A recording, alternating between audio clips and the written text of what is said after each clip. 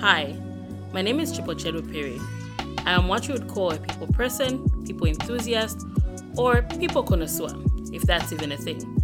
Normally, I'm disguised as an HR and talent expert in my day job. For a long time, I have wanted some kind of platform to discuss the things that really light us up, to listen to people's stories and also share mine. Particularly, I have wanted to discuss gifts and talents, that individual secret sauce that has led to someone's success in whatever business or career they have tried to pursue. For some reason, deep inside me, I have always believed everyone has an innate gift, something that makes them special. It can be the most ordinary, mundane thing, or something absolutely extraordinary. But somehow, it's there just for you. A gift to yourself and to humanity that somehow clears the way of making life with all its ups and downs worth fully experiencing. So join me on the Talent Whisperer podcast as my guests and I have conversations about their gifts and talents, their journey of fully accepting their strengths, and how that has led to them living what most would consider a meaningful life. Please hit that subscribe button so you get a notification every time we have a new episode. Thank you. Cheers. Welcome back to the Talent Whisperer. It's your host, Chipochedo. And today I have... I'm already laughing. Big smile. I know. Today I have Kamota Mayondi Mazombwe as my guest. Kamota is a chartered accountant. She is a writer. She's a business development lead and a yoga instructor. So when God was giving out gifts, Kamota kept coming back to the line. I was selfish. Kept coming back to the line and kept being handed out gifts because sis is talented. Thank you. She has written for international publications, worked for various local and international organizations. She's currently the business development lead at one of the big 4 audit firms. And she's also the founder of Mayondi Wellness, where she's the lead yoga instructor. Breathe. That's a lot. So welcome to, I want to say welcome to my favorite chakra Han, as I like to call her, Kamota. So Kamota, welcome to the Talent Whisperer podcast. Thank you. Thank you I'm so much. Really excited to have you. I'm excited to be here, and thank you for that really nice introduction. I feel like, oh, that's me. Go, girl. Yeah. But it's facts. It's facts on facts. It's facts on facts. On facts. Yep. Okay. So here on this podcast, we like to just go a little bit back to try and understand the person. Okay. So I'm going to take you a bit back to young Cam. I like to call you Cam, Killer Cam. Yes. Yes. Back to young Cam. What were you like as a kid? What did you get praised for? What did you like to do? Okay. And then also, what did you get in trouble for? Okay. All right. So taking it all back, and that's really interesting. Lately, I've really been thinking about like my childhood and when I was younger. And I love looking back because it really does give you a bigger picture or help you understand who the person is, how you are the way that you are. So when I was younger, I got praised for my creativity. So at school, my teacher would always be like, oh, that's a really good, handwriting. My handwriting was very neat. That has since left me with the quickness. So I was really praised for my handwriting. I was praised for my creativity. I did really well in my creative writing. I did really well in art. I would enjoy painting. I really enjoyed writing stories. And my parents are the type of people who keep everything. So I have my under 5 card. I have my grade 3 books, grade 5. I have invoices and receipts of school fees. My parents keep everything. Wow. And in one of my books from, I think, grade 3, there's a comment. I wrote a story and my teacher said, this is very good, Kamota. Read it to the class. So I definitely got praised for storytelling, creativity, and being oh, that's handwriting, really good, and they'll put a star if you do really good. So that was what I was praised for. So for you, it showed up early. I think it really did show up early. So I was praised for that. At home, I would say I was praised for good grades. And it was a requirement, which I think is a requirement in a lot of the homes we grow up in. It's go pasa, And all of our parents were number one. All of our parents were number one, So I did get praised at home for bringing good grades. I definitely was that type of a child. And then what did I get in trouble for. What did you get in trouble for? So this is interesting about what I got in trouble for. I am a bit of a goody two shoes. So I never got in trouble at school. It was very rare for me to get in trouble at school, especially like in the school setting. But at home, I would get in trouble for the following things. There's a list. It's not a long list, but I would get in trouble for these things. Yeah. My mouth. So I was, and I think maybe with age you tone down and you learn appropriateness, you know. But I was the child who, if something isn't right, I'll be like, mommy, but daddy, like, you know. Yeah. And my dad would be like, you're even talking back. And I remember my dad would be like, the cheek of this girl has cheek. Wama cheek. So I think I'm a cheeky for me. That got me in trouble. Like, I definitely... you stayed consistent? I think there was like a cheek that and my dad did not appreciate it at all.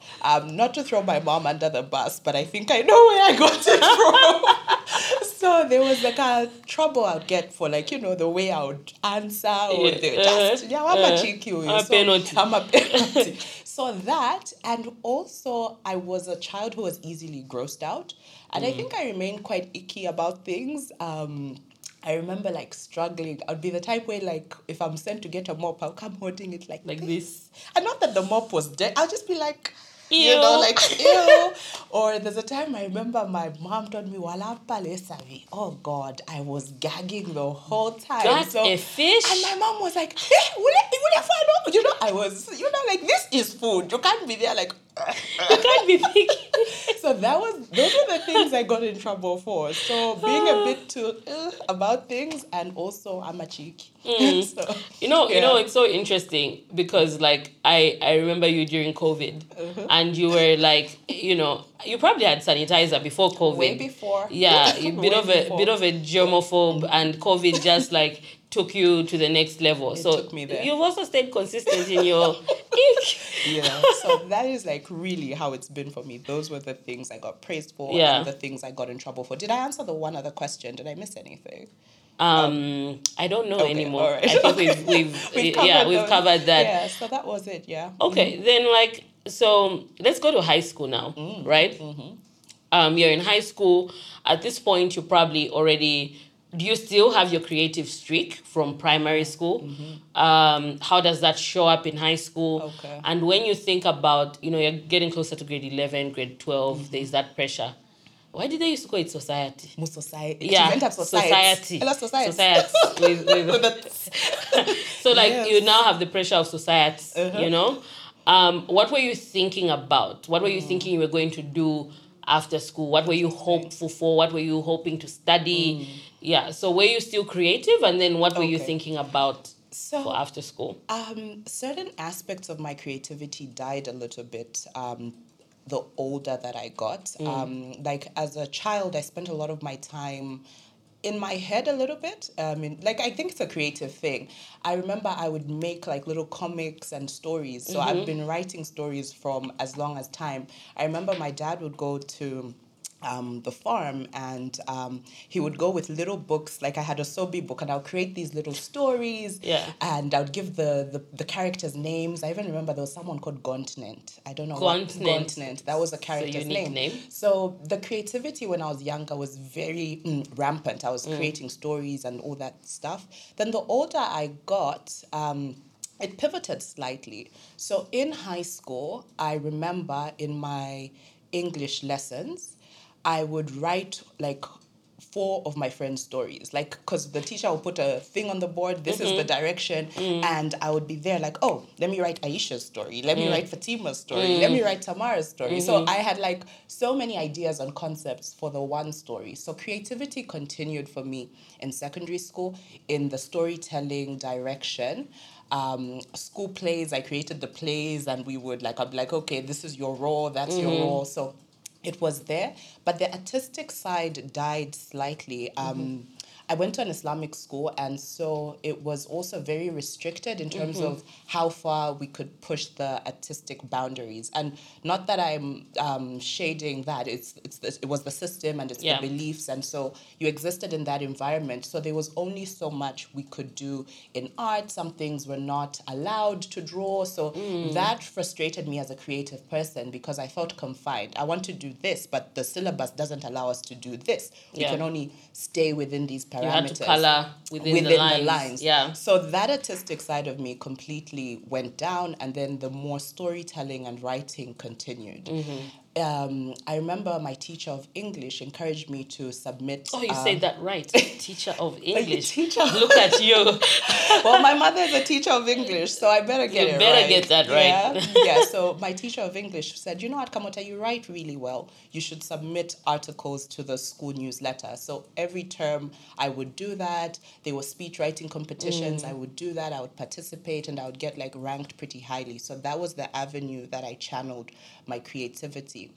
Then when it came to a career, I, for the longest time, did not know what I wanted to be when I grow up. And I'm like, oh, snap. You know, when you're younger, I remember when I was younger, there was that pressure to say just the impressive thing, right? Doctor, like lawyer. Funny, I've never lied about wanting to be a doctor. People would have died, like, if I ever pursued that. Like, I have never wanted to be a doctor. You'd have been like, ew. Yeah, I have never wanted to be a doctor. But I remember at a point wanting to be a lawyer, and I did happen to pursue accounting. And my mother tells me when I was young, I went to my mom and told her, I want to do the accounts. And that is so funny that young me wanted to do the accounts, but older me never wanted to do the accounts. So, and that was it, the accounts. And I think when I was younger, the reason I wanted to do the accounts is in my circle of influence or people in my life, that one uncle who was like, my late Uncle Don, he was very successful, and he was an accountant. So I was just like, this is where it's at. You know, you go to their house, have a chocolate, have a apple, shiny. They travel. So for me, I was like, what does this man do? I was like, how am I about to do the accounts? The accounts. So clearly always been a liker of things. Yes. So for you, it was like, so to have the apples and the chocolates. The accounts. So that was younger me. But then fast forward very many years later, I was so confused about what I wanted to do. And grades came out. The school I went to, we finished a little bit early. So you finished in grade 11 and all that stuff. So the grades come out, and I just did okay. And so for me, I didn't know what I wanted to do. And the grades I had were okay, but I wasn't sure I'd get into like CBU or the University of Zambia, right? So there was also that aspect of, where can my grades get me? But I did shoot a shot. I applied to CBU and the University of Zambia. I can't even remember what school I applied to. CBU. I think I applied to the business school. Business school, I don't know if it's changed or it's still only at CBU. I applied to the business school. I can't even remember what I applied for at the University of Zambia, but I remember doing this because my parents said, "Ama results na Fuma, so this is what we are doing. This is the next step. We are applying to the university." But not a single plan. To the two universities at the time. To the two universities, right? And so I also remember that my grades, I was disappointed in my grades. So generally, I'm a very smart person. And being smart is sometimes a gift and a curse. So for my whole academic life, I've never really studied, to be honest. I got like a couple of B's. There was no A, much to my annoyance. And lots of B's here and there. And that was me on minimal effort. And I'm not boasting or anything. Because you could always wing it. I could wing it. I could wing it and still get by. And I never pushed myself academically. I just did enough. And I also realized that I always did stuff I excelled at, right? So now comes a time the universities do the selection. CBU, Yunza, I'm not on any list. I'm just like, hey, this is what my dad was saying. No A's, what do I I was just like, hey, will I be the family failure? That's just what came down on me. That must have been hard. It was really hard for me. So I was just like, And I come from a family that really weighs highly. A lot of the families we have, they weigh highly on academics, education, academics, right? Then get into UNZA or CBU. Yes. Yeah. Anyway, at the time. These days there's options. But that time. So for me, I'm like, I'm not here, I'm not there. What will I be? Who am I? I'm just like, so I just saw it was either this or that. Yeah. And I had put a list down of careers I had wanted. And against accounting, I even wrote hell no. I had put hell no. Wow. And then I'm just like, next best thing. And then there's also that pressure. You're in society, 1 year has passed, your friends are starting to go into institutions, and then you're just like, I'll just be at home, I'll just be that person who's still at home. So I looked around, I was like, what's the next best thing, right? There was a lot of ego involved. Even if I was young, I was like, what's the next best thing? And you're just like, there's accounting, and ACCA is really rated in the market. At the time it was hot. And with ACCA, like the requirements, it wasn't as competitive as, for example, getting into the universities here, because there were like really two main institutions. Everyone is trying to get in. So with this other thing, it was like, if you have good enough grades, you can pay to go into the college. You can manage to pay your subscription fees to the body. You go that route. So that is the direction that I took, really, because I felt I have no choice. I haven't been accepted at A or B. I have to make C. This thing will be C, and it's the career that has some dignity. Some dignity, right? Some dignity. Yes, so that is how I went, boom, into the world of accounting. After writing hell no. After writing hell no. Yeah. That is how I landed myself on that path. Yeah. So because I know you, I've known you and your family like for a long time. I think I knew you even before we were friends. I know like that journey of becoming an accountant wasn't the easiest for you. True. So I remember celebrating you finally becoming a chartered accountant. We were so happy. But then you start your career as an accountant. Yep. And then you eventually pivot. Very much. We are not surprised in hindsight, but like now that we know what you were like as a kid as well. But then what were the best parts? What do you think that the start of that rough start of getting your qualification, then working as an accountant? So before you pivoted, what was the best parts about, being a chartered accountant? Okay. All right, cool. So I'm a firm believer that life really just works out in your favor somehow. Like you said, it wasn't easy for me, right?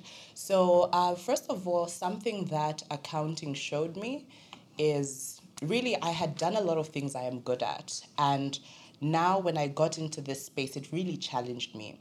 You can coast high school. You can't coast college. I remember doing really well the first year. So you couldn't wing it. Then the second year, I failed like everything but one. And I'm like, that was my first time experiencing failure. I had never failed. Was that ACCA too? Yes, ACCA That's the one that used to show people flames. It flumbered me in the shots.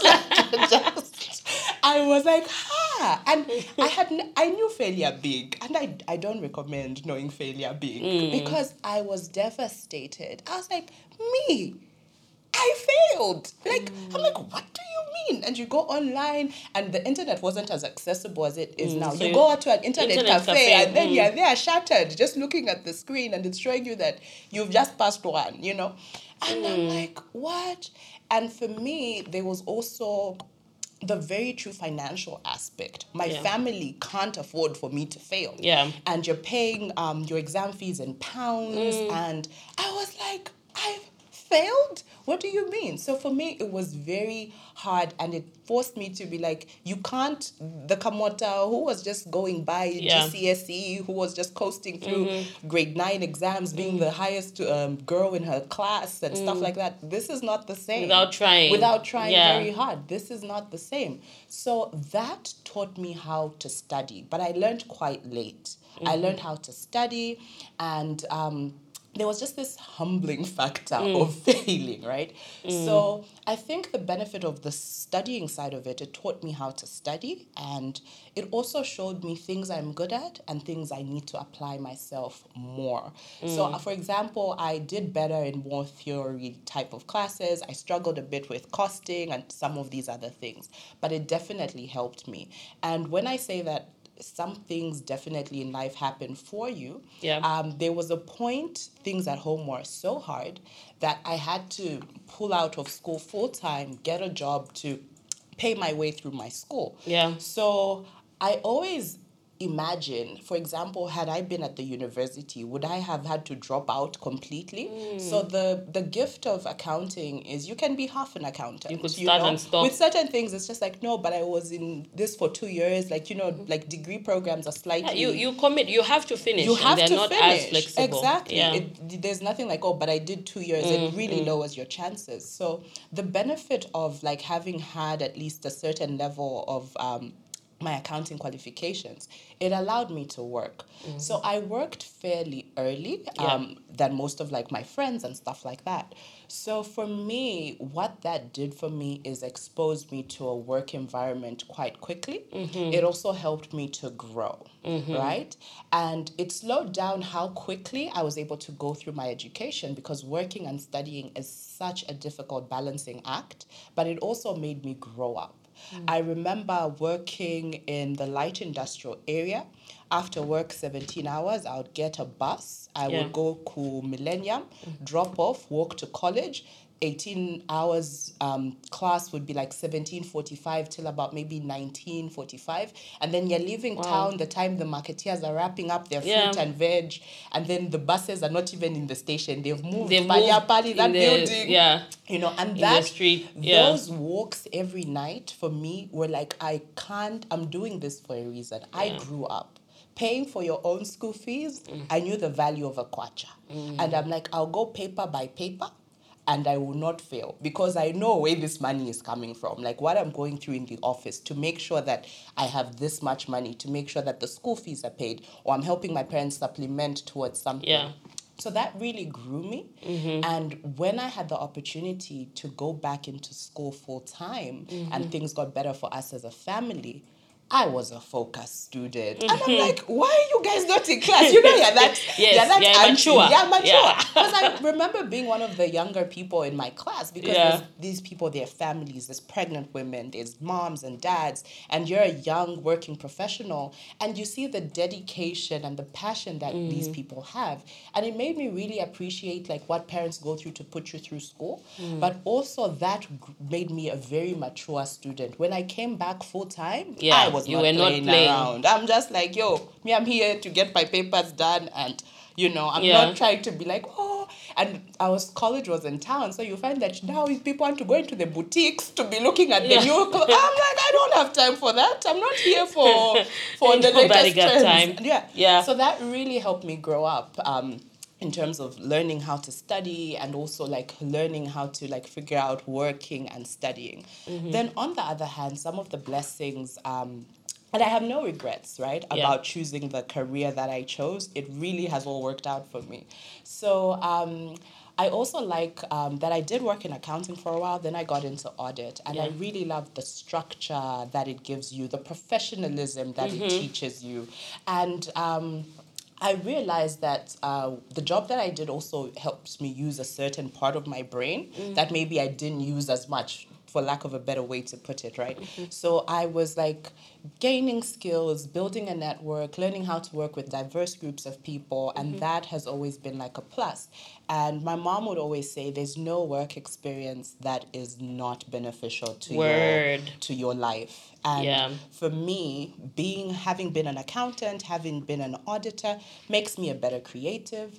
In the businesses that I run myself, it makes me more accountable. So there's just certain things and structure that particular life has accorded me to be not your typical creative or not your typical yoga instructor, just because of that exposure to systems, to structure, and that particular environment. And I'm just really appreciative of that, because it really just is like, it really has worked out for me. I cannot say it was like to my detriment. It really worked out for me. And I love creatives. I love us, bless our soul. But sometimes... Bless your hearts. Sometimes there's a way that creatives can be floaty. And for me, having been a creative accountant, there's a bit of anchoring that I had, or structure that I was forced to have. So, for example, in the accounting spaces, I'll be the more quirky accountant. I remember going to some clients and they'll think I'm in marketing because I'll show, like, I like fashion. I'll show up with my kakat and my high-waisted pants. And, not that people in the profession dress frumpy, but I was not your typical, I'm in a suit. It's like, that cute blouse with that cute skirt. The heels need to be speaking to the blouse. And you're probably just bubbly. Like, you're walking in with a big smile. Probably I'm trying to think of all the accountants I know and if they walk in with big smiles. People always assume you're with the auditors, And then in the creative circles, I think I was the creative, but a bit more not as you know what I mean. Yes. I was a bit more. We'll find the English for that. Yeah. So I think it was like a really good balance for me. So that really is it. But I have no regrets about the thing that I went on to study and the way my career started out. It's been really to my benefit. I love it. Yeah. And then I guess being the friend that, I have this with a lot of people, not just friends, even just like clients, strangers, is I get to have like a front view of people's careers. And as much as I've had, like, I think with yours, I've probably been there from like... You don't know this, but you got me my first job indirectly. Did I? Yes, through my sister. Like, you got me my first job. You got me my very first job. Yeah. Look at you. My very first job was through you. Oh, nice. Yes. Look at me. Talent whispering without even trying. Yeah, my very first job was through you. Nice. I like that. I'm going to remember. We're going to chat about that some more later. But like, nice. Yeah. So what I even lost my train of thought. Look at me. So what I wanted to ask was, I was there when you started to pivot and you were having all these questions and you had angst about moving from an accountant to like a more marketing role. And I remember you just getting to a point where you knew you had to make the change. And I get to talk to people who want to make the change sometimes a little too late with a lot of responsibilities, and they may have to start from scratch. They may have to, take a pay cut. So you kind of made that pivot at the right time, right place, right time. When you look at that time, what was your decision making process like? And how were you just brave enough? Because you went through the most I did. To get this qualification. And, being a chartered accountant also awards you a certain, When you introduce yourself, you walk different, you brag different, right? And then now going into marketing and more entry-level marketing. So it feels like starting again. Yeah. What was that decision making like? Okay. And why did you just like go for it? It wasn't easy. It was not easy. So for me, there was a pivotal moment that I was like, this is not the path I want to be on.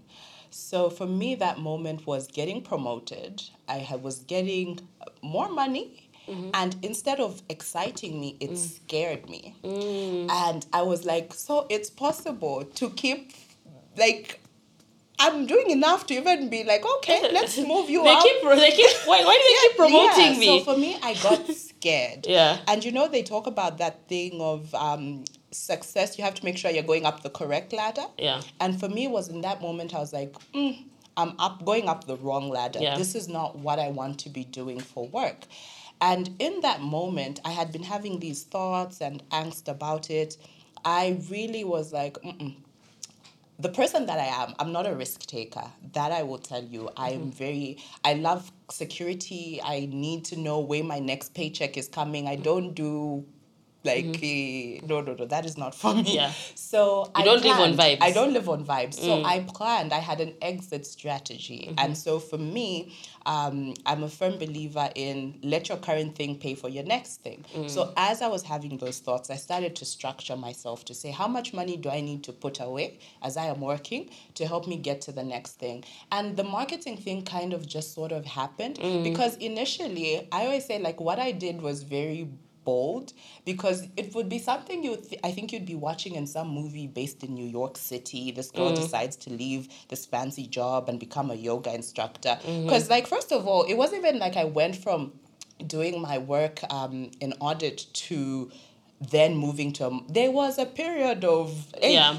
because it wasn't as smooth, but the way that life is, or the way that turnaround happens, it feels like, oh, and then you just, sometimes it looks like, oh, I got lucky, but I went through it, right? So at the time, the plan was to become a yoga instructor. Yeah. And the plan was to work in media and do content creation, and that was how I was going to live. So I went to study yoga, and I was blessed enough to find someone doing it locally, because I've been looking, everything was South Africa, Bali, and then the money is like looking like pension. The maths was not mathing. It wasn't nothing, right? And I talked to someone, I was paying slowly towards the qualification and doing that and that type of thing. And so when that happened, when I was like, okay, now I'm going to make the move, I was already working on radio part-time whilst working in my very professional job. So I was like, okay, the part-time things are now going to pivot to become more full-time. And that happened. And for me, the reason I did what I did at the time was the window was perfect. And I understand like there has to be a window. At the time, I had the luxury of still living with my parents, who provided shelter, food, a car. Like I was not worrying about these things. So I'm able to save the money I'm getting to fund the next thing. I was also in a position where I had no kids. I still don't have kids. Like I was not worried. Like I could disrupt my life so much. No one's school fees will be thrown out. My half of contributing to a home won't be shaking the balance. So it was the perfect time for me. And I really understood this, because I was like, Kamota, now is the time. You're single, you have no kids, you're young enough to try. And for me, what was killing me was I was like, so you never even just try. Yeah. That, I didn't want to have that in my head, that I never tried and went for it. Yeah. So losing income is real.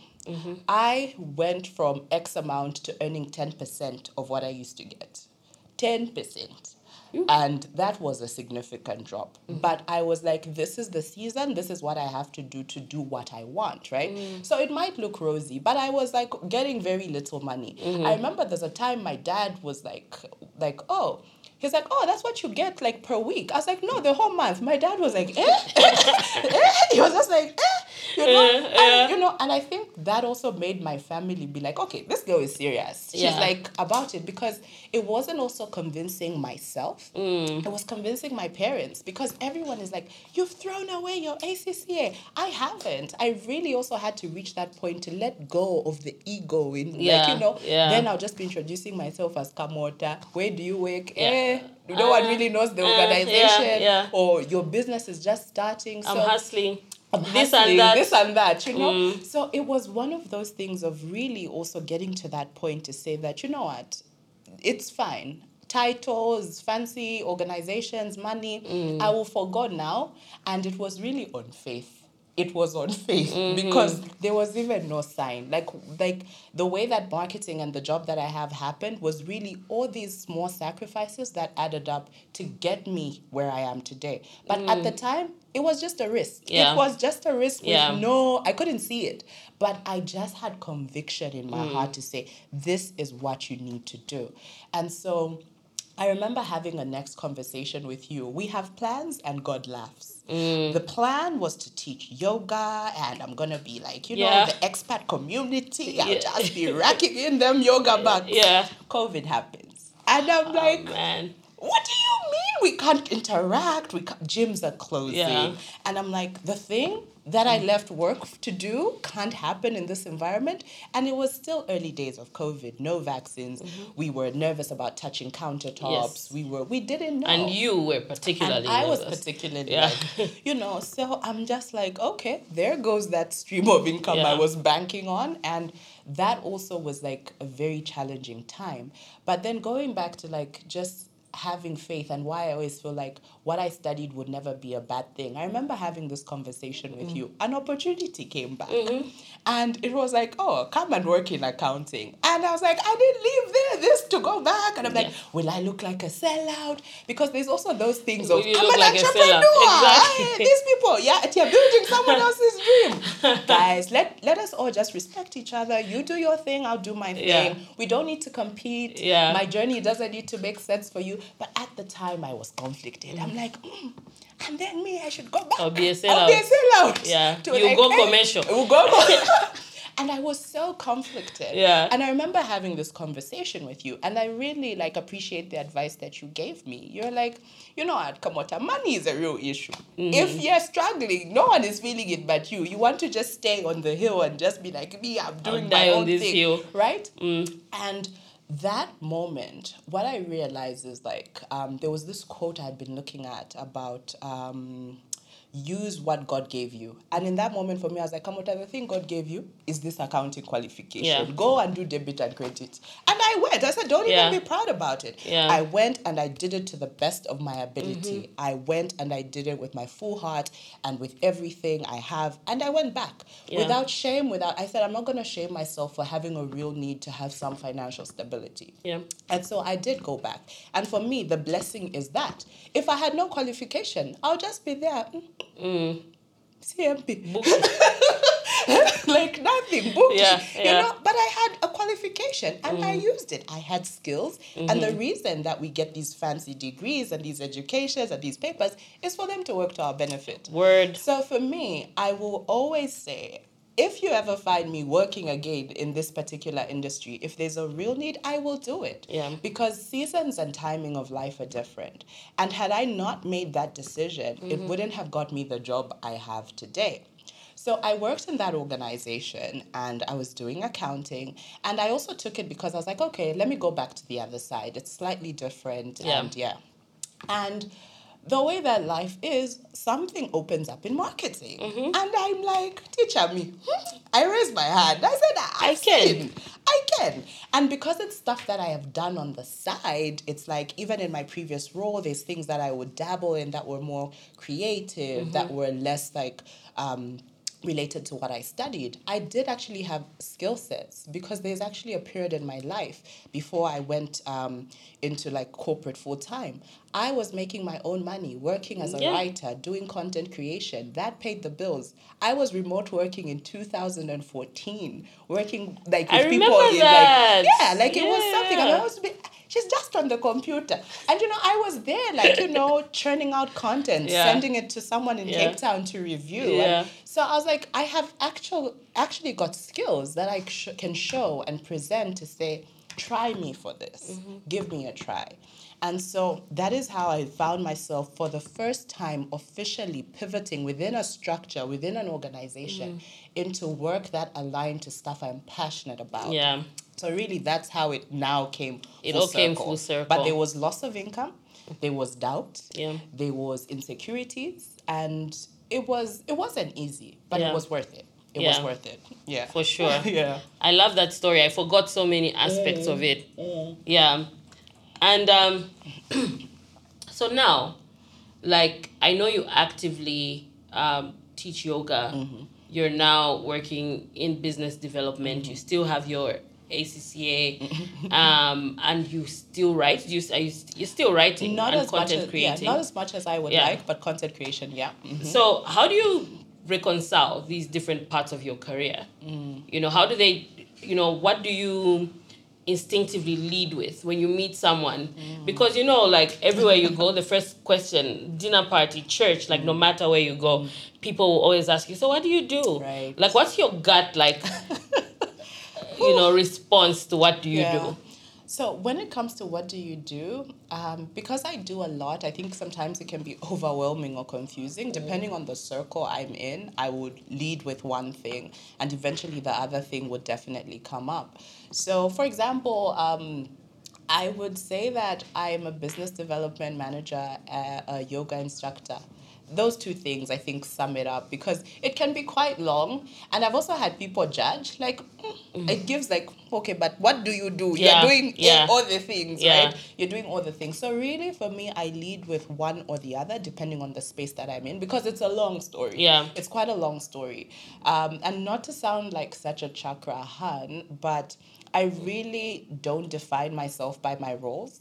And for me, when I explained to you, pivoting from working in a really fancy organization and just becoming just Kamota.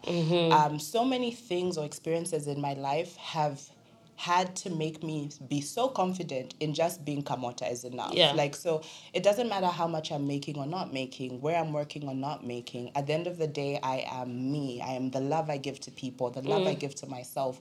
And all these things are just lively, worldly things. Like, they matter, but really to what end? So I don't get too caught up in titles. What I do is what I do. It's not who I am. So for me, really, that's like a core value of mine, to not get caught up in titles and where I work. Yeah. I absolutely love that. Like, your identity not being rooted in a title. It's not the easiest thing, especially when you get a title. You know, as someone who started out like super entrepreneurial, I had to learn that pretty early, that my identity is not rooted in a title.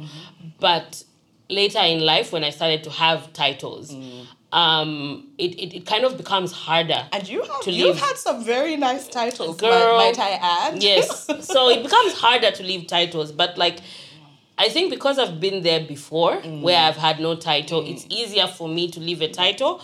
But I also want to acknowledge the hard work that comes with like letting go of a title, because there's a certain air of importance that you give. I think it's not even about other people. It's about the air of importance that it gives you. You just, yeah, you know, and like with you know, I feel like this goes into the next question nicely. Like, how have you had to deal with, like, what's your method, or how do you deal with the Abanabo, like, brigade, you know? Because being someone who's also just, like, done a lot of things, there's always that aspect of people like, what are you doing now? Abanabo? Like, you're back. You've gone back. Yes. Or you're here now. What is this now? Yoga. Like, so how have you come to silence the Abanabo brigade, like I like to call them? Yeah. I think in certain parts of my life, I don't explain myself anymore. Honestly, certain parts, like the people who matter, know and understand. I don't owe it to a random person on the street to explain how and why I'm where I am. And also because I've reached a point where there's a certain comfort level. Like, I know my story. It may seem scattered, but like, if you were listening as I explained, it weaves together nicely. It really comes together nicely. In a lovely tapestry. In a lovely tapestry. It does. So for me, life is a journey, right? And Steve Jobs says the dots connect. Connecting the dots. Yes. Yeah. And you know, it might just be looking, but for me, it makes sense. And there'll always be naysayers. There'll always be people who will judge. But one thing that I try to always allow myself is seasons and timing. And when I look back to every section of my life, it's been seasons and timing. There was a season for Kamota to be that person who's just on Instagram. This is my work. I post, I'm writing. Then there was a season where I'm like, look, I'm looking at financial statements, I'm auditing. There was a season where I'm now in like media. There's a season. But these seasons all build to like the culmination of what it is that I'm here on earth to do. So you have to allow yourself the grace to go through the season. Because if you force, I feel like it doesn't go well. If you're still holding on to, like, imagine if I was still holding on to things that I was doing 10, 15 years ago, whatever, it wouldn't make sense. So I've really also just allowed myself to flow through the seasons of my life with faith that where I am right now is where I need to be. Exactly where I'm supposed to be. That is how I feel about it. Okay. Yeah. So, Kamota, what would you say is your gift? The place where all these parts of you meet. My gift. I think I have gifts, but I think... gifts. I think I have gifts, but the core... Something that I get a lot, and I think I'll speak on what people tell me. Let's do that. Something that I get a lot, and I think, okay, there's something there. I get complimented so often about how I make people feel. And for me, I'm like, that is such a nice thing to say. Because there's times where I'm just like, you know what? I was a shitty person there. Like, you know, and we all have to my days where, like, I wasn't being my higher self, you know. But I get a lot of people telling me that I have a certain energy that I bring to a space and a room. And I make people feel... like I make people feel seen. Someone once told me I make people feel seen.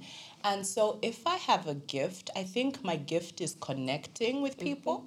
I give people audience and chance. I don't choose. As a person, I don't choose. For me, I accord everybody their due respect and attention. I don't care who you are, what your background is. I will give you space and room. So for me, I think that is a gift and a blessing to just really embrace people. Yeah. And from myself, I'd say that my gift is storytelling. And I remember doing this exercise of like, if you had to have a mission statement for your life, what would your life be? And for me, I'm on earth really to teach, to inspire, and to heal people through movement with yoga. I really feel that allows me to do that, and through writing and speaking. So I really feel that would be my gift. It's in storytelling and connecting. Yeah. I think so. Yeah. Okay. Before we go, let me plug you, sis. So you teach yoga Yes, at I the teach. Quorum. Yes, I do. Monday and Wednesday. 5:30 p.m. Yeah. Don't say I didn't hook you up. Yes. Yes. Thank you. Thank you for the plug. Always. Well, money. I like you. You know how I respect money. But I also want to add on to your gift. One of my favorite things about you and our friendship is depth. Like, as much as we connect, you're just deep. Like, I love that our conversations can literally go from talking about, I don't know, hip hop, Kendrick and Jay-Z, to just like the deepest conversation and just like that space for vulnerability. I think that's one of your gifts, is that you're not shallow. Thank you. Like, you're deep. Like, no matter what, you just go there. And I think the thing that you say, I want to validate what you said, what people say about you. When you say that you don't judge, that's so true. Oh, thank you. Like, our friend Funi and I are always constantly rolling our eyes at you because you just assume the best about everyone and every situation. Even when it's the most obvious thing that someone's like being a shitty human being, you justify it by saying, yeah, maybe it's because they, and we're like, no. So I think I just want to validate that, like, not only can you connect, you're just deep. And I think in a world where it's easy to be shallow, the easy thing is to speak, like to just like stay on the surface, to not go anywhere in our friendships, to not be honest enough with what we're struggling with, our vulnerabilities. You just allow, you allow for the terrible conversations. You also allow for like the wins. And you're also not envious or like jealous. Thank you. I'll have the biggest win, I can tell you, and you stay like amazing. So thank you. So yeah, I think you really do have a gift of connection and a gift of depth. Thank you so much. I appreciate it, and I appreciate you too. Like, you're one of the people in my life. Like, now we're making it those moments. Yeah. You're one of the people in my life I can tell Chipo anything. Like, anything. With other people, the conversation would be like, that got weird. Yeah. But like, we go there. We go there. There where we can't even share because our parents will watch this episode. Go there. Yes. Yeah. And that is like, it's really nice to have people who are a safe space like that. Yeah. So I appreciate it. That's the word. A safe space. You create a safe space. Thank you. Yeah. And I always tease you about being a chakra hand. I think you're just very spiritual. Everything for you like is connected. You're always like, if you could, you'd probably like live on a commune, in a floaty dress. Some utopia. So what really are your spiritual beliefs, right? And what role has spirituality played in getting you to where you are today? Okay, so first I would just like to say how I'm so grateful to God for my life. Like, seriously, I am so grateful to God for my life. I love myself. I like my life. And I wake up every morning and there's things I always say thank you to God for. I'm so great. I say thank you, God, for my life. I say thank you, God, for my partner, my husband. I'm thankful to God for my family, my friends, and my work. Those things never miss. Because for me, there's been moments in my life where I'm just like, Palia. Nile Safi. Nile Safi. Where it's like, Yeah. it was- I was like, it's just God. Yeah. So for me, I really have so many moments in my life where I'm just like, you can't tell me that it's not God. And I'm so appreciative of the ways that God has shown himself in my life, to me, for me. And so when it comes to like my spirituality, I think I'm in a space where I'm more spiritual than religious. I was raised in a Christian home, UCZ. My mom's an elder. Nibana KBBK, Love it. Mabuya, like we are Shout those out to people, Bana and like, KBBK. 3 UCZ clubs. Like, that is who we are as a family. And so that grounding also just being grounded in something bigger than you is important, right? And so for me, I've always felt the presence of God in my life, to be like, okay, there's things where I'm just like, that inner knowing where I'm just like, I need to pivot. I felt like that was also God speaking to me of like, do this. And I remember having the conversation with God. I was like, can't you see I've been promoted? Can't you see the money is looking how I want it to look? And This God is what like, we worked for. This is what we worked for. And like, it's those moments in my life where I'm like, there's a certain amount of inner knowing, there's divine guidance on certain things to do, certain things to forego. And so when it comes to where I am spiritually, it's a bit difficult to say. I think I'm figuring out a new relationship with God, if I'm being honest. Re-understanding what God is to me in my life. And I think COVID might have forced a lot of us to reanalyze churches or wherever we go for worship, because we were worshiping away from each other. There was less communal type of the congregation aspect of it had sort of dwindled. So with me, do I believe in God? Absolutely. And God has definitely been a constant presence in my life, guiding me, keeping me, protecting me, and just showering me with abundance and opportunities and blessings. And I think I'm on a very, I'm exploring or I'm learning in terms of like my spiritual journey. That's where I am as a person. Yeah, but definitely you cannot tell me that God does not exist. Yeah. For me personally, my life is proof that there really is a God, and I'm so grateful. I love it. Yeah. I love that. So this question is going to come out a little weird, but Okay. like, yeah. Should I take a big sip? Take a sip.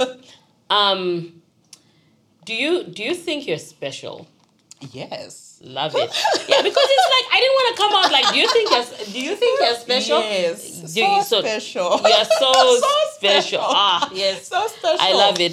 So what has the journey been like to getting to that? I love your surety. Yeah. So what has the journey been like to getting to that place where you're like, I'm special. Yeah. And what do you believe makes you special? What has been the journey to accepting that I'm special? I think I've always believed I'm special. At a point, maybe it changed a little bit, right? So in terms of like what makes me special, it's many things, right? And I really believe that we're all so unique, right? As like no one will be you, regardless of whether they studied the same thing as you. There's just little things about like your environment, your genetics, your experiences that will make you special, right? Yeah. And for me, I think I learned I was special young, then I lost it. And I think children come into this world thinking that every like child, me, every 2-3 year old right? walk around the world like I own this place, right? Yeah, like they're special. So for me, Love I it. think I that childishness or naivete kids have of like, oh, I'm like so special, and if you're blessed and you grew up in a home where there's love and stuff like that. Someone told me something. My husband actually recently told me. He's like, when I met you, you have energy of a person who you can see they come from a home where they're loved. And I can't lie. I come from a home where there's love. Like my siblings and I, we love each other. My parents love me. And so that is also like a confidence that you have in your step, right? You step out into the world with the armor At home, of love. they love At me. home, to my place. Yeah. They love me. Yeah. So that also helps, right? And for me, my mother, I love my mother. My mother is the reason I believe I that love your there's a mother. God. Like God's love and the mother's love. that, like, mothers are awesome. God bless mothers. Yeah. My mother has always been an affirmation to me. Like, and I remember, like, well, this is a bit of a digressing. No, let's digress. Yeah. Let's digress. When you're dark in Zambian families, they'll be like, that type of thing. Don't I know it? Yeah, so you're just like the dark sister or the dark one and stuff like that. They should act like that. Stop. It's the worst. They should yes. stop. They really should stop. So, like, another podcast, another day. But my mom has always been that person who, like, just would be like, you're beautiful and stuff like that. And I actually have this moment, like, in my memory when I remember my mother, like, just saying, like, no. There's a time I failed my ACCA really badly. And I cried. Chipo, like, I had relatives calling me, like, to check, like, is Kamota okay? Things were not okay.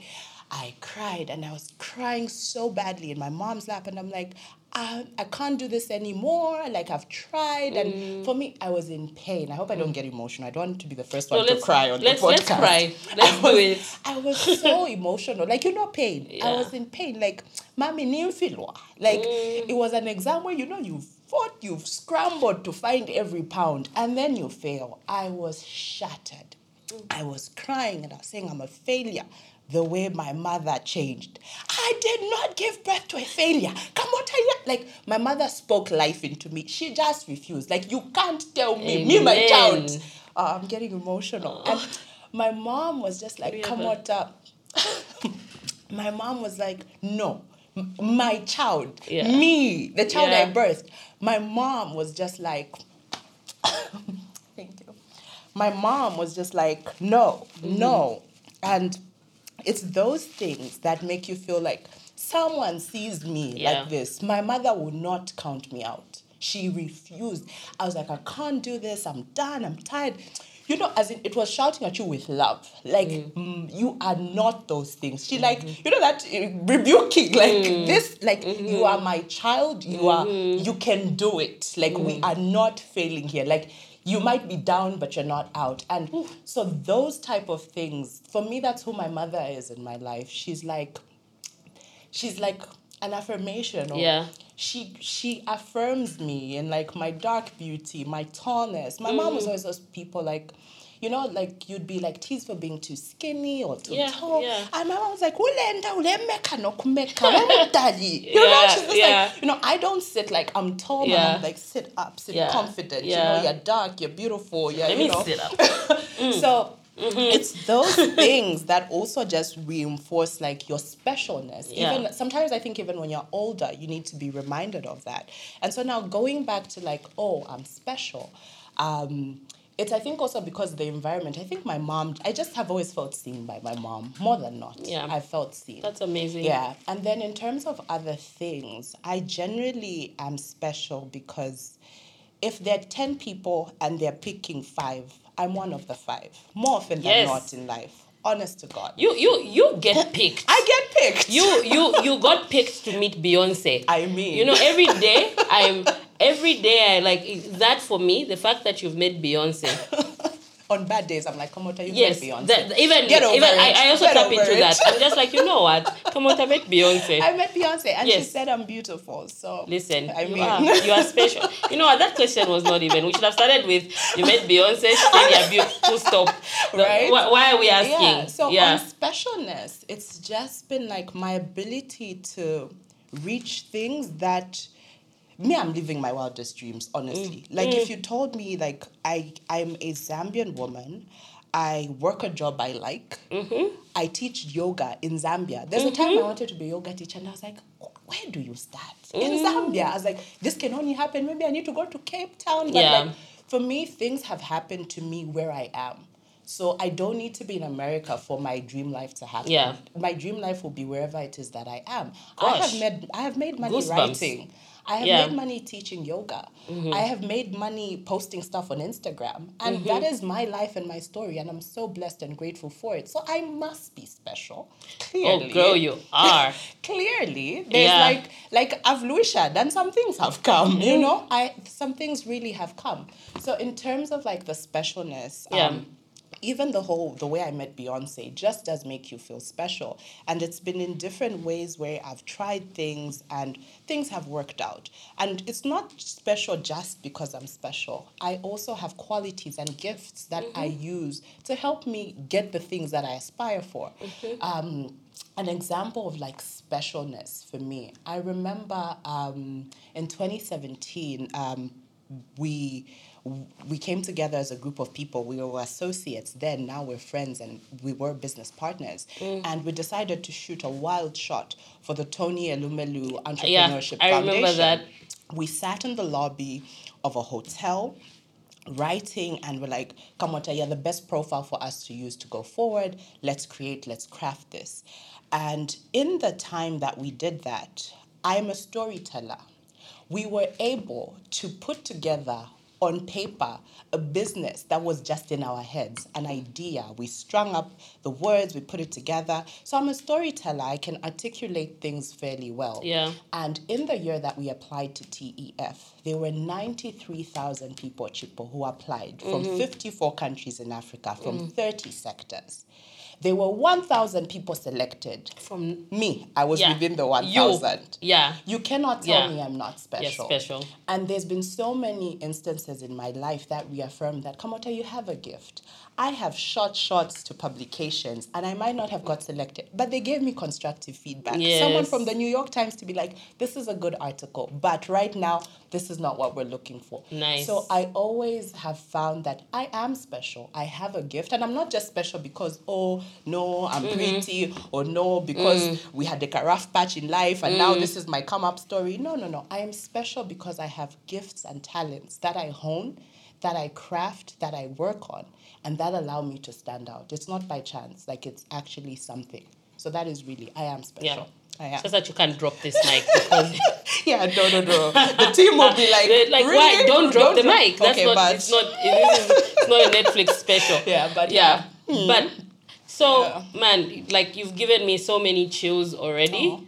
And I'm thinking to myself, like, so two things that have come out of that is that one of the things I've noticed is you always shoot your shot. Eesh, me? You are a shot shooter. No shame, no shy. Like, everything, like, you always shoot your shot. And out of those, you get something back. Yeah. You know, so, like you said, it's not just that things just like, yes, they're gifts, they're talents, but you also put in an effort. Now, my second question out of that is, do you think everyone has that, or do you think they are chosen ones? Everyone is special. You can't tell me that no one is like we're just like some, like, oh, the special ones, they're only these, and then there's those. Yeah. You cannot tell me that people are not special. And I'll go back to when I was telling you I stopped believing in my specialness, right?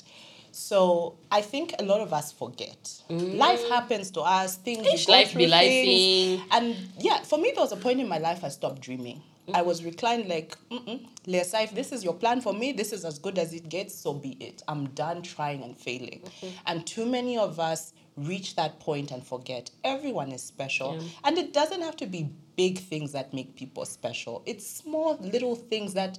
It's like, there's a way that she, like, when you greet her, there's a way that, it's small little things. And behind that, there's maybe something bigger about how you embrace people, how you talk to people. And it's really just learning what makes you special and not shying away from it. Because we're also in a society that sometimes kills people special. It's that type of thing. Because, like, for me, this people just, like, probably, like, hey, she's always applying for things. But, like, I don't win everything, but I will try.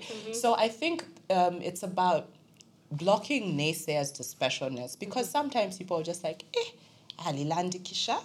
And maybe that's your gift, right? Or like maybe you're more of an observer, you're introverted, and it takes you a while, like, alishishita. So we start to label people, and it starts shrinking. And then you start to discount yourself, you start to shrink and discount yourself. Yeah. So it's those type of things. I really do think everybody is special in different avenues, because like from like my religious beliefs, like, we are made in God's image, and we live in such a beautiful world. Like, there's times that I look at the sunset and I'm like, wow, wonderful. This is just wonderful, And then I'm like, and then God made us in his image, and Like, there's no way, because, like, trees, even just when you look at a tree is amazing. Like, the things that it does, the oxygen, the photosynthesis in the leaves, that's special. That's and special. Each of us have something. Like, you can't tell me God just made, like, this one, vanilla. Nothing. Just go out. When you put it that way, even just the fact that, like, when you talked about photosynthesis, I just thought about all the things happening in my body and in your body right now, and we're still here. Like, if that isn't special, we're all special. It doesn't have to be like in, and some of us are special in less obvious ways. Yeah. Right? I think, like, for example, if you look at athletes, it's so obvious where they're special. Yes. But some of us, our specialness is not as obvious. You'd never know what I can write if you've never read my work. So our specialness is in different avenues, and we just need to embrace it as an individual, and also see a good thing in someone and encourage it. Not see a good thing and encourage it. I think that's really important. And encourage it. Yeah. And especially young children, like young people. I'm really like those people where I'm just like, but why would you say that to a kid, right? Yeah. And it's at that age, there's always like an age where a kid now realizes like, okay, me, I'm always being told like, you're too loud, or why are you always dancing? Why are you, So I'm always like, we need to be more deliberate about the things we do or don't say to young people, because sometimes there's that window of where it just changes the entire trajectory. This person now just clams up. They don't speak because walilandikisha, so it's those type of things. Yeah, we need to affirm them, like what your mom did for you. Yeah. And so it's I had this question about, like, trauma becoming a roadblock. Did you? I have a tissue. So you have a tissue, right? Well, about trauma becoming a roadblock, and it sounds like there's the words that, obviously, like we just talked about, that make, you're young and you hear all these things and you start to climb up. And then there's trauma. And I think now, after like learning about trauma, after being through therapy myself, you and I have had conversations about this, you realize that we probably all have some kind of trauma, How much of that do you think is a roadblock to people getting to that point where they feel special, they feel seen, and it doesn't have to be that, not everybody has to be a celebrity, not everybody has to be a creative, but in your lane, you start to live out of that specialness, out of your gifts, How much do you think trauma is like a roadblock? I think it's a massive roadblock, because trauma could be different things, right? It could be an experience. It could be, it's different things, right? And I read a book some time back about all trauma being valid. There's no comparison. And someone once told me poverty is traumatic. And I was like, you know what? That is valid. Like, so it does, like, there's all type of trauma, mental torture, physical torture, abuse, but trauma is trauma. And it has the power to really change the trajectory of someone's life, right? So how much of it is a roadblock? It remains a roadblock when we're not willing to address it, because we constantly start to live from that point of pain, or live from that point of being capped. And for me, there's things in my life that I could say, these are maybe things that hindered me, or these are maybe things that made me shrink myself, and I should have been more embracing and more out there. And trauma, it's difficult. It's difficult because I personally believe in getting help. Yep. I personally, as someone who's been through therapy, I really believe in getting help. And there are certain things that help unlocks. And of course, I can't sit here and not say that access to things like mental health support is a privilege of sorts. But there's also ways to be self-aware. And I think self-awareness is an inward journey that we can all take to start to realize, like, okay, but inenda sasuka anyhow. And then you just start to realize, like, okay, when I'm getting to that point, maybe, like, why is it that every time that someone tells me this is like a soft spot? And I think usually the way that life is, I truly believe that each of us have a journey towards a certain enlightenment. And part of that journey involves that introspection of asking yourself certain things, right? For me, I had a point in my life where abundance was not a concept that I reveled in. And it was just like a mental block for me. Yeah. Like, it sometimes felt like there's those people, then there's EC. And when you go through life with that, it also is a hindrance. There'll be jobs that you'll see, but they seem like, it's for those people. Yeah. There's partners you'll see, and you'll be like, me. It's for those people. Because for me, I really, really believe there's nothing too good for me. And I believe it with conviction. Amen. There's nothing too good for me with conviction. And I wouldn't be in this place if I hadn't introspected to be like, why do you want to be those people? Like because you were there. Because you were there. You were at a point where you never used to think the things were for you. If this is the type of life that's available to me, so be it. And it's those things that stop you. So, for example, if that's the mindset you're operating in, you won't apply for certain opportunities, you won't go to certain places, you won't live a certain lifestyle because you're living from a point of being apologetic about it, and it's just your block. And of course, there's so many types of trauma which are all valid that people have that shape the way they move through life. If it's either you're more judgmental of people, you're less trusting, there's all these things that are valid, but really trauma and our trauma responses are there because mentally we're protecting ourselves. It's what we know, right? But I think we need to be intentional about seeking support that helps us remove these blocks, because there's so much life to be lived outside of trauma responses or outside of negativity. And there's also ways that I think community acts as therapy, because for me, some of like the inner work that I have done outside of things like therapy is also just conversations. Like, there's things that I talk to you about something and I just feel lighter. And it's also about having the right community and getting the right perspectives and aligned values, because there's also spaces where people will just be like, you want to apply there, Ndiwenda? And then next thing you're just like, maybe I shouldn't be applying to that master's program because who do I think I am? You know, so I think it's about community, it's about being aware and wanting to actually do better for yourself. It's a want. You need to want it. You need to want it. Yeah. Yeah, and I love that. And I think one of the cheapest ways to get through some of these things is just to stop having shallow conversations. Like, go there. Yeah, shallow conversations.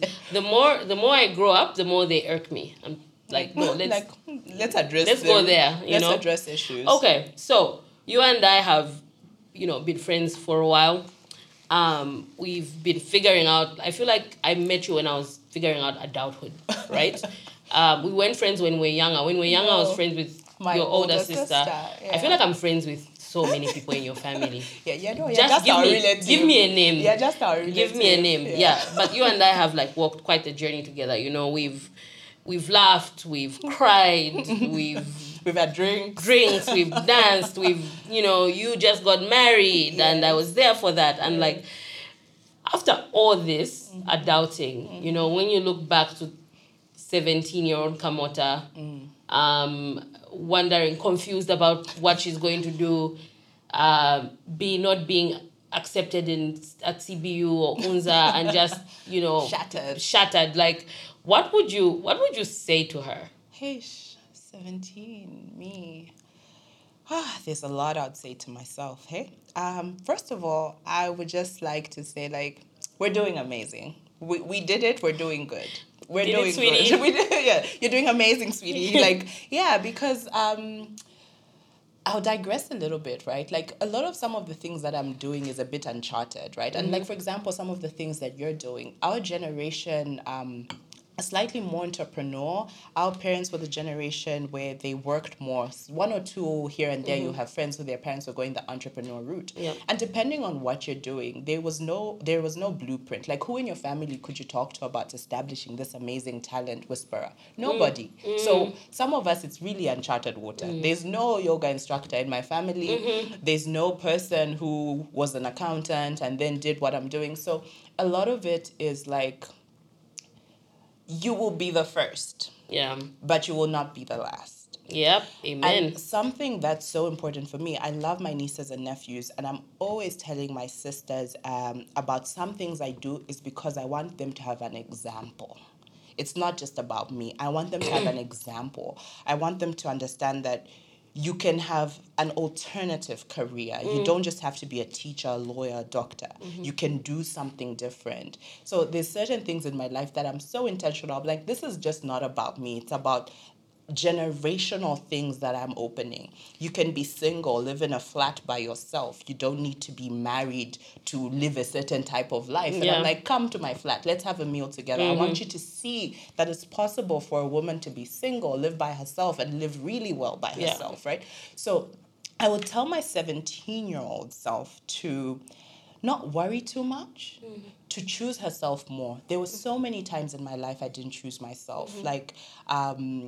And I think when you're younger, sometimes there's also like messy banuses you choose because you don't know how to choose yourself. Or banuses is relationships. It's a thing with banuses. You know, there's this because you don't know how to choose yourself. There's also not standing your ground because you're like, what are the people going to do, or what are they going to think if me, I go divergent, right? But of course, I think I would also tell my young self to be patient. Because there's seasons and timings, right? There's being 17, there's like that decade, then there's your 20s, there's your 30s, which is the decade I'm in now. And we get to know ourselves more. And there's a certain amount of self-confidence that I have that I would never have had at 17. And I don't even think I would have expected it from a 17-year-old. But to my 17-year-old self, I would say, I love you, I choose you, and I have been choosing you so hard. So hard, and I am so proud of the person that you are and the woman that you're becoming. And I love me so much, Mondi. I love me. And not in a vain way. I'm just so appreciative of who I am. And something that I intentionally have usually in my house, I have a picture of myself at 3 years old, and sometimes I just pass that picture and just do like, girl, I love you. Because it's also about reparenting yourself and re-loving yourself and choosing and pivoting different for the person that you were. And the dreams that girl had, that Kamota had, I am living part of those dreams. And there's so much I'm still yet to do. But for me, it's a reminder of like, Kamota, this person is you. And you need to do things that this person will be like, we did it. We did it. Well done, girl. Well done, girl. So I think it's about constantly choosing yourself and loving yourself so hard. Yeah, she would be proud. Yeah, I think so. 17-year-old Cam would be proud. I think she'd be proud. Yeah, she worried and she felt like a failure at the time. Something but would shock her, but she'll be proud. We did what? But she'll be really proud. She'll be proud. I'm doing her solid. Yeah, solid. you are, for sure. Yeah. Okay, so we're almost at the end. I feel like this has been an amazing conversation. Already? Hey, imagine! Girl! Already? Because you and I talk for hours, even just on the phone, you know? Mm-hmm. So, how we end this podcast is we honor the interviewer in Chipo. And at the end of every interview, I always throw back questions to the interviewee. Mm-hmm. So, Kamota, do you have any questions for me before we close? Yeah, I think I have. I didn't think about this ahead. So anyway, I think that's a good thing. I try not to prepare people because I don't want them to be like, come with, let me just grab the list. No, I don't want questions that are too hard. So I really have love and admiration from you. And what I'd like to know from you is, and I want people to know because you have a following and an audience from the podcast, is you don't always get it right. Right? Yeah. No. How do you bounce back from I got it so wrong? And from a professional perspective, how do you bounce back from I got it so wrong? So I used to be very hard on myself. The simplest mistakes, typoing an email, or saying the wrong thing, doing the wrong thing, I used to take it very hard and I would dwell. So it hasn't been the easiest thing to learn how to make mistakes and take them, right? And also just know that they are mistakes and to separate myself from work. So that I learned through coaching. I was lucky enough at one of the organizations that I was to actually get an executive coach at the time who is still my coach. 5 years later, he's still my coach. And I don't know if he knows this. He watches this. He's not going. We're not for life, you know. I hope he knows. But he helped me start to separate me from work. Like, Chipo, you're not your work. You know what you were saying about you're not your titles, you're not... Because for me, the emotion that would come with a failure at work was the same emotion that would come, like, you failed in life, right? So he helped me learn how to separate the work, and the work will never be perfect.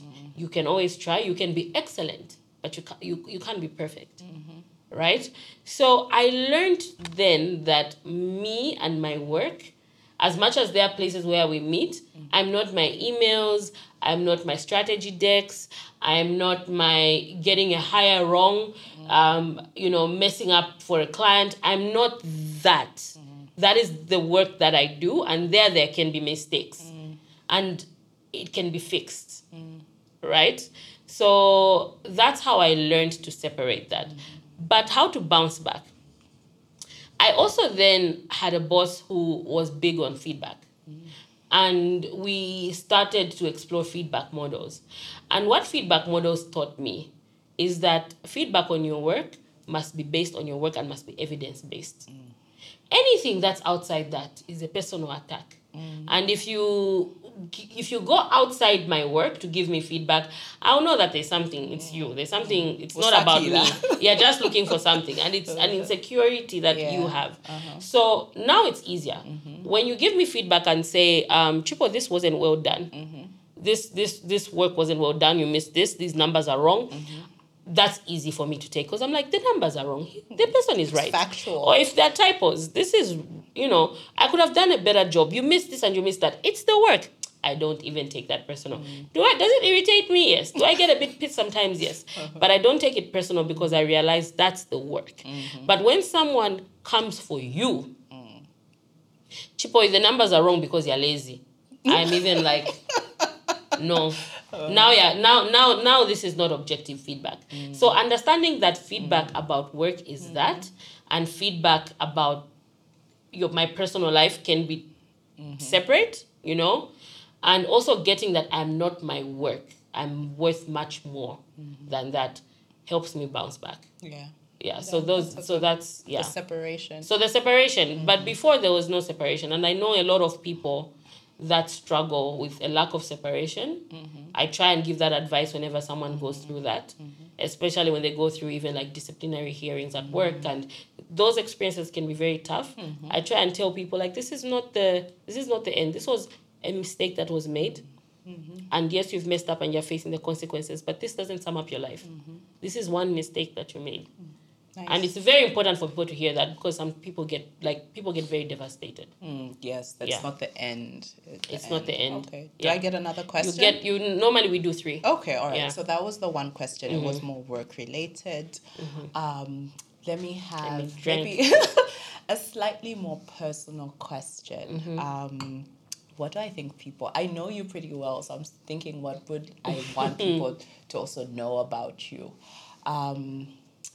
What is the one thing that is like your soft spot? Like, if someone says that word or does that thing, like you drop everything. Like, what is your...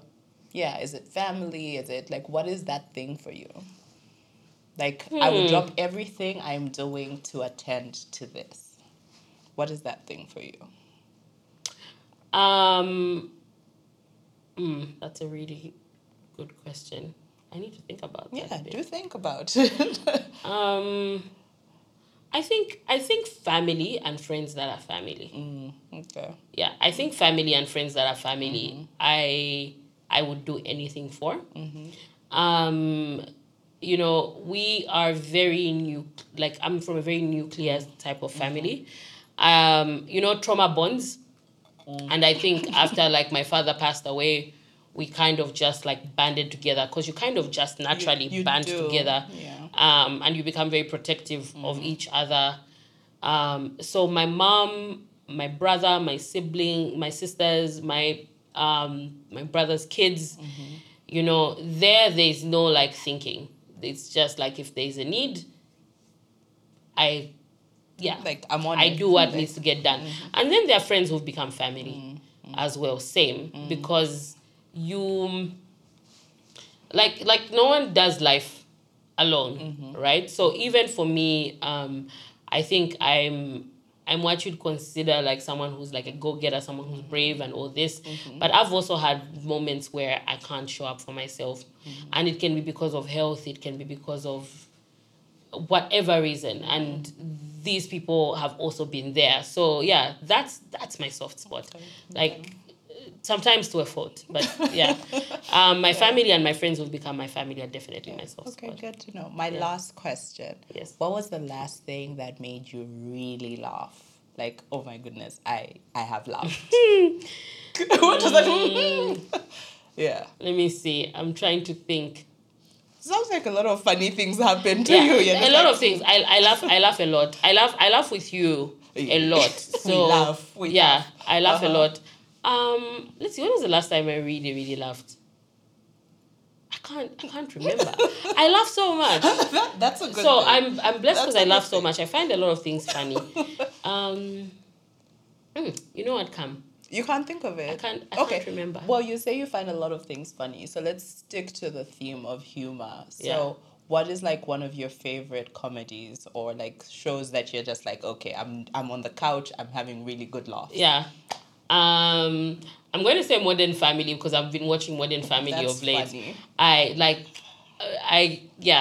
Cam and Mitchell, that couple, like they absolutely kill me. I also have been watching Girls. I've been rewatching Girls. I need to rewatch. It's on. I have it on my hard drive. I hook you up. I've been rewatching Girls, and it's not that it's funny. I just really missed the writing of Girls. Where that is a really good show. It's really well written, and I've gone back now, and I'm like, this was so cringe, but it was such a good show. Yeah. So but I love stand-up comedy. I love stand-up comedy as well. So I enjoy like the Netflix specials because they've such variety. Yes. It's not just like Dave Chappelle and like Chris Rock. You get like Trevor Noah, and like you also get women. Yes.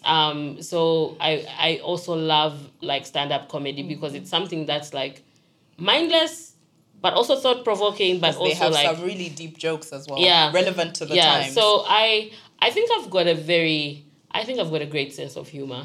I think you do. Yeah, I think I've got a great sense of humor. Yeah. So I think I can be funny, but also I enjoy my funnies. Yeah, awesome. Yeah. Well, I'm glad I got my 3 questions. Oh, yeah, those are very like good questions. Thank you. I try. Yeah, I try. So so thanks, Cam. This was as amazing as I thought it would be. I knew we would have a great conversations because we always do, but I also just needed to consciously stop it. Because I've got questions here I haven't asked you, but I'm like, we won't stop talking. Yeah. So thank you so much for... Thank you.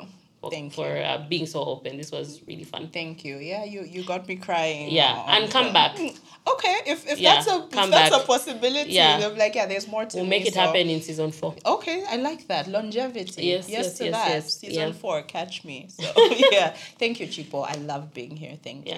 Yeah. Thanks, friend. Alrighty. Okay. So thank you so much for tuning in for another episode of The Talent Whisperer with our guest Kamota Mayondi Mazombwe. It was such. I hope you can feel how amazing that conversation was. If you haven't yet subscribed, please subscribe to this channel, and you'll be notified the next time we have a video up. So cheers. Thank you. I think most of us will relate to the idea of failure, but then still finding a way after that. Thank you for sharing how you pivoted from a career that was seemingly successful, a career that offered prestige, to one where you actually followed your heart. Thank you, Kamota, for sharing, and we hope you come back soon. If you enjoyed this episode, make sure you like and subscribe so you can get a notification the next time the next one is up. Thank you. Bye.